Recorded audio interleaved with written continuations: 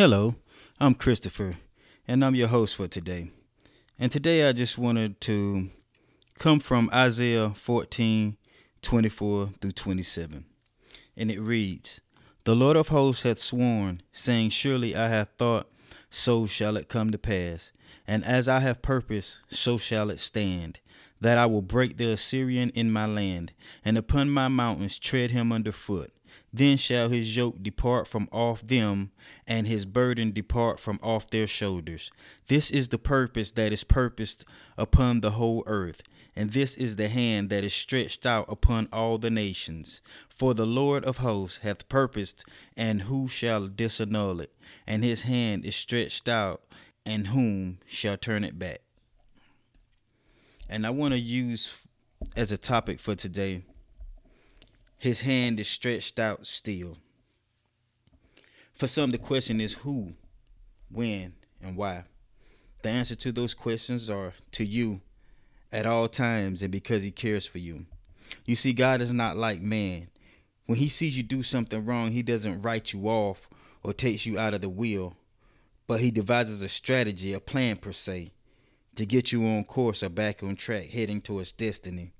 Sometimes we choose not to follow his plan, but go our own way. The Bible says there is a way that seems right to a man, but the end thereof are the ways of death. Death does not discriminate. It accepts everyone equally. So just because it looks right doesn't mean that it is right. The Bible says, Behold, I was shapen in iniquity, and in sin did my mother conceive me. So from birth we are prone to follow the path of sin and iniquity that may look right, but isn't. For the most part, we mimic what we see. But sometimes there are those of us who grow against the grain, like Moses or Elijah, perhaps, maybe even some of you. In sin was I made, but was not molded by it. In sin was I shapen, but did not yield to it. So even though we were shaped in sin and were a result of sin, that doesn't mean that we have to remain in sin.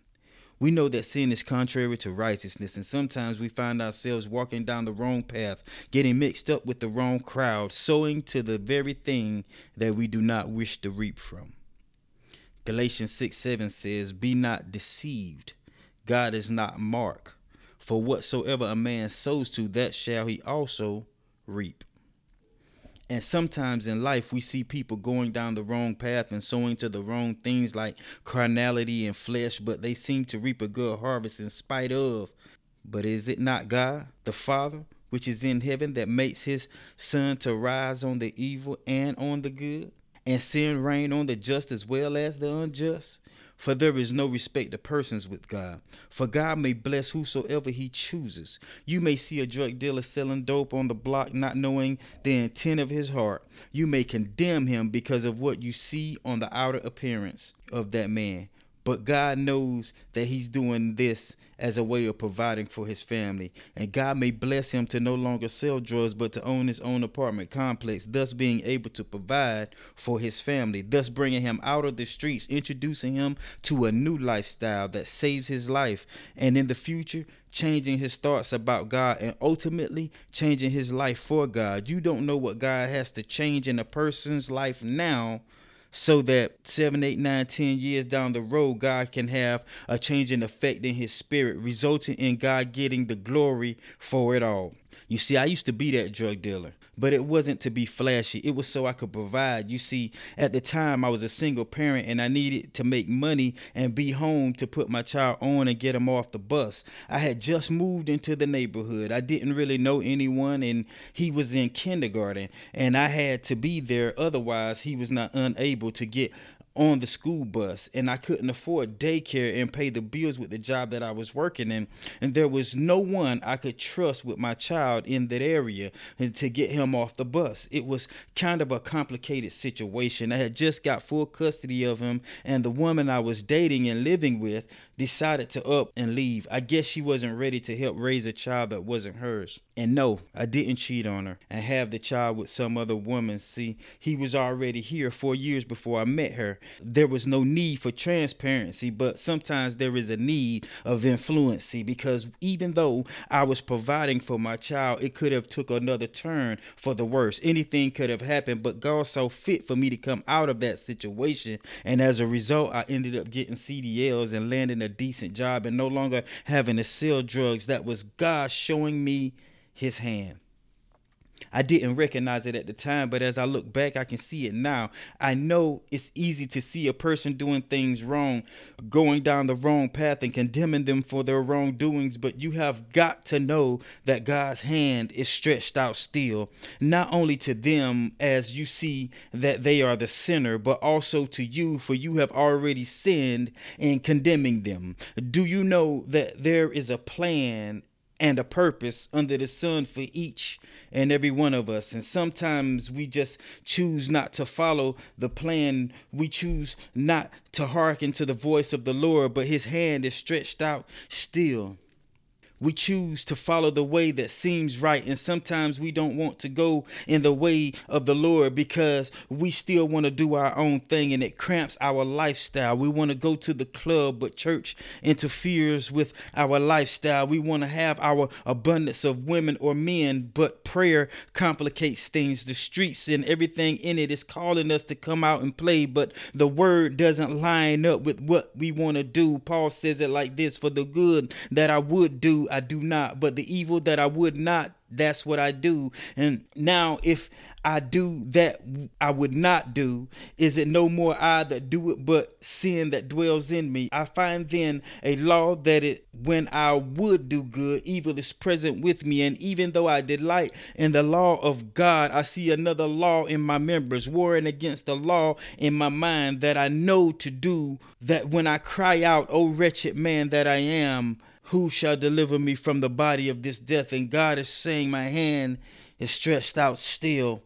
I know life has a way of knocking you down every time you get up. I know trouble is around every corner. I know you want to do good, but can't seem to quite get it right. I know the world looks good and the people in the church make the church look bad, but I offer you not to pay attention to the people in church, but rather listen to the spirit of the church. And the church is saying to you that his hand is stretched out still. In Isaiah 5:20-24, the Bible says, "Woe unto them that call evil good and good evil, that put darkness for light and light for darkness, that put bitter for sweet and sweet for bitter. Woe unto them that are wise in their own eyes and prudent in their own eyes. Woe unto them that are mighty to drink wine and men of strength to mingle strong drink, which justify the wicked for reward and take away the righteousness of the righteous from him. And therefore, as the fire devours the stubble and the flame consumes the chaff, so their root shall be as rottenness and their blossom shall go up as dust, because they have cast away the law of the Lord and have despised the word of the Holy One of Israel. Therefore is the anger of the Lord kindled against his people, and he has stretched forth his hand against them and has smitten them, and the hills did tremble and the carcasses were torn in the midst of the streets. For all of this his anger is not turned away, but his hand is stretched out still.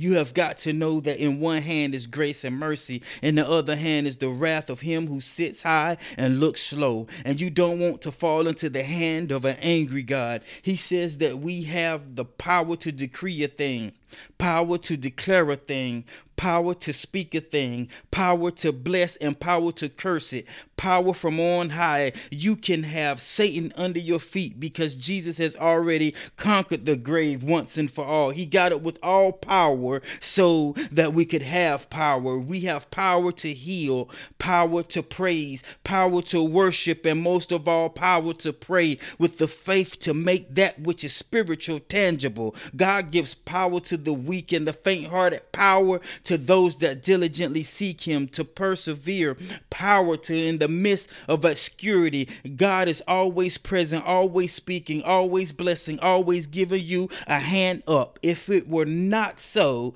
how could you overcome some of the tests that were before you? How could you lift up your eyes and head and some of the dire situations that you were in? How could you cry out for help and he come to your rescue? It's the power of prayer, perseverance, and the standing on of his word that is unmovable. He even gives power to produce and power to destroy, because death and life are in the power of the tongue. The Lord gives and the Lord taketh away. The Lord is mighty in battle. He is a strong tower. He is omnipresent to deliver, to break chains, and to destroy the yoke of bondage around your neck. God is here for the one that will surrender their will for his will. He is here for them that will press through to press into his presence. He is here for you to abase them that kicked you while you were down. And he's here to exalt the spirit of love that lies within you. God is not the author of confusion. And he says a double-minded man is unstable in all his ways. He will not dwell in the unclean temple, nor will he be second to anyone or anything. And even though your life exemplifies such, his hand is stretched out still. He says, behold, I stand at the door and knock. If any man hear my voice and open the door, I will come into him and sup with him, and he with me. He says, to him that overcomes the obstacles of this life, I will grant to him to sit with me in my throne, even as I also overcame and are sat down with the Father in his throne. He that has an ear, let him hear what the Spirit says to the churches. My hand is stretched out still. You can't find this hand in man. You won't see this hand in things. You will only experience this hand in God. And God is the author and finisher of all faith, of which we all have a measure of. And he has a remnant of people as to whom he can call on to get a job done. And as for some, we don't want to posture ourselves under God to get instructions and counsel, but we want to go about it in our own way. We want to make sense out of things that make no sense at all, because when God tells you to do something, most of the times it makes no sense at all. But he said, if you will be willing and obedient, you shall eat the good of the land. I just want to say God will not only add to you the things he desires for your life, but he will subtract from you all the things that don't add up to righteousness. He will give you your heart's desires, but he must first take away all the unfruitfulness of your flesh. He will give you love, joy, peace, long-suffering, gentleness, goodness, faith, meekness, and temperance that overrides the malice, strife, evildoing, and unfruitful intent of the heart. He won't take away your desires for the opposite sex. He won't take away your cravings for sex. He won't take away your longing for another, but he will be there with you to help you through it if you would just call on him. The Bible says you must work out your own soul salvation. There are just some things you are going to have to use the Spirit to help you with. I know you slip, but don't fall. Catch yourself. Get a grip and grab a hold to him, because his hand is stretched out still. He didn't bring you this far to leave you. He didn't love you all these years to let you go. He has a plan and a purpose for your life. The question is, do you think enough of yourself to find out what it is? Has the fear of surrendering and letting go of your thoughts that you have for your life so unbearable that you can't see trading your will for his? It is in your best interest to surrender, or are you such a dominant person that pride has stricken you with foolishness to the point you refuse to give up your way for a better way? Look, God knows what your ending is supposed to look like. For the Bible says he knew you before you were in your mother's womb. So he knew your ending before you even began. He knows what it takes and every turn you have to make in order for it to be realized in you. You must yield to the Spirit, for the Spirit is willing to lead, but the flesh is weak. And even though we fall a victim to his hand, it's stretched out still.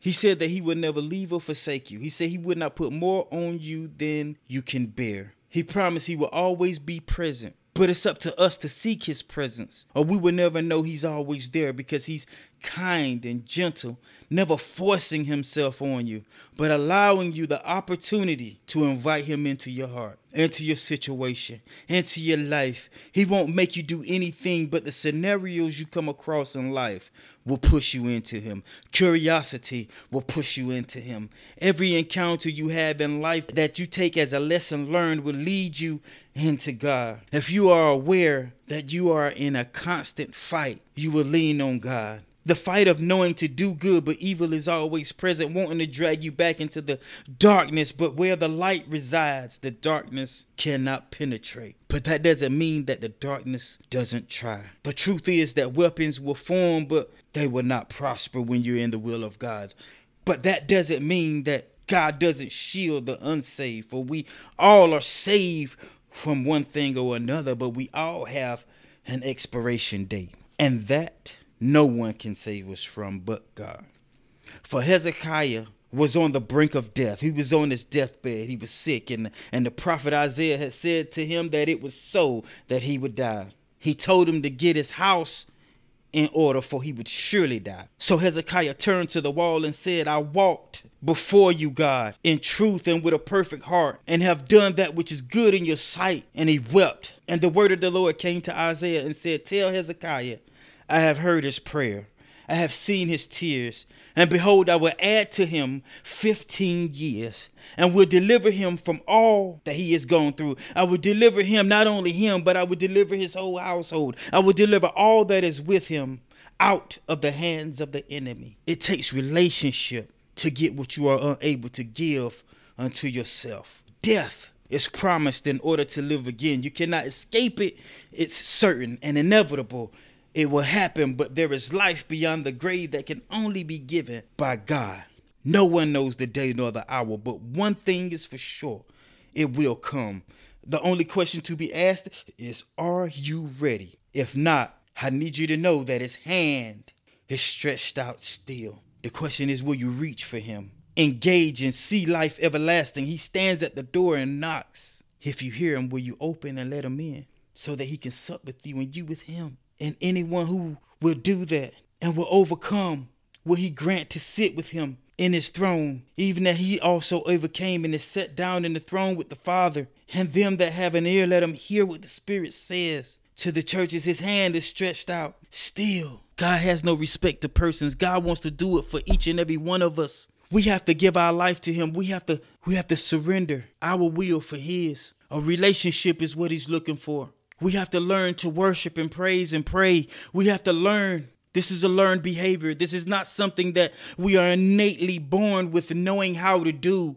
Everything that comes with God is a learned behavior. It is a learned behavior. It's a learned behavior, mostly repetition, or have been doing it over and over and over again until we get it right. God wants to take us to the next level. He wants to get us to where he's calling us to. But he cannot make us do anything. He will not make us do anything. We have to have a heart to run after God. We have to have a heart to chase after him and search and seek out his presence. For it is always with us. But we must seek it out in order to know that it's there. God wants to take us higher. He wants to elevate us. He wants to show us things that we've never seen before. Tell us things that we've never heard before. He said, I shall do a new thing. It shall spring forth now. Shall you not know it? God is ready. The question is, are you? I just want you to know that his hand is stretched out still. If you don't know God as your own personal savior, I ask you to get to know him today.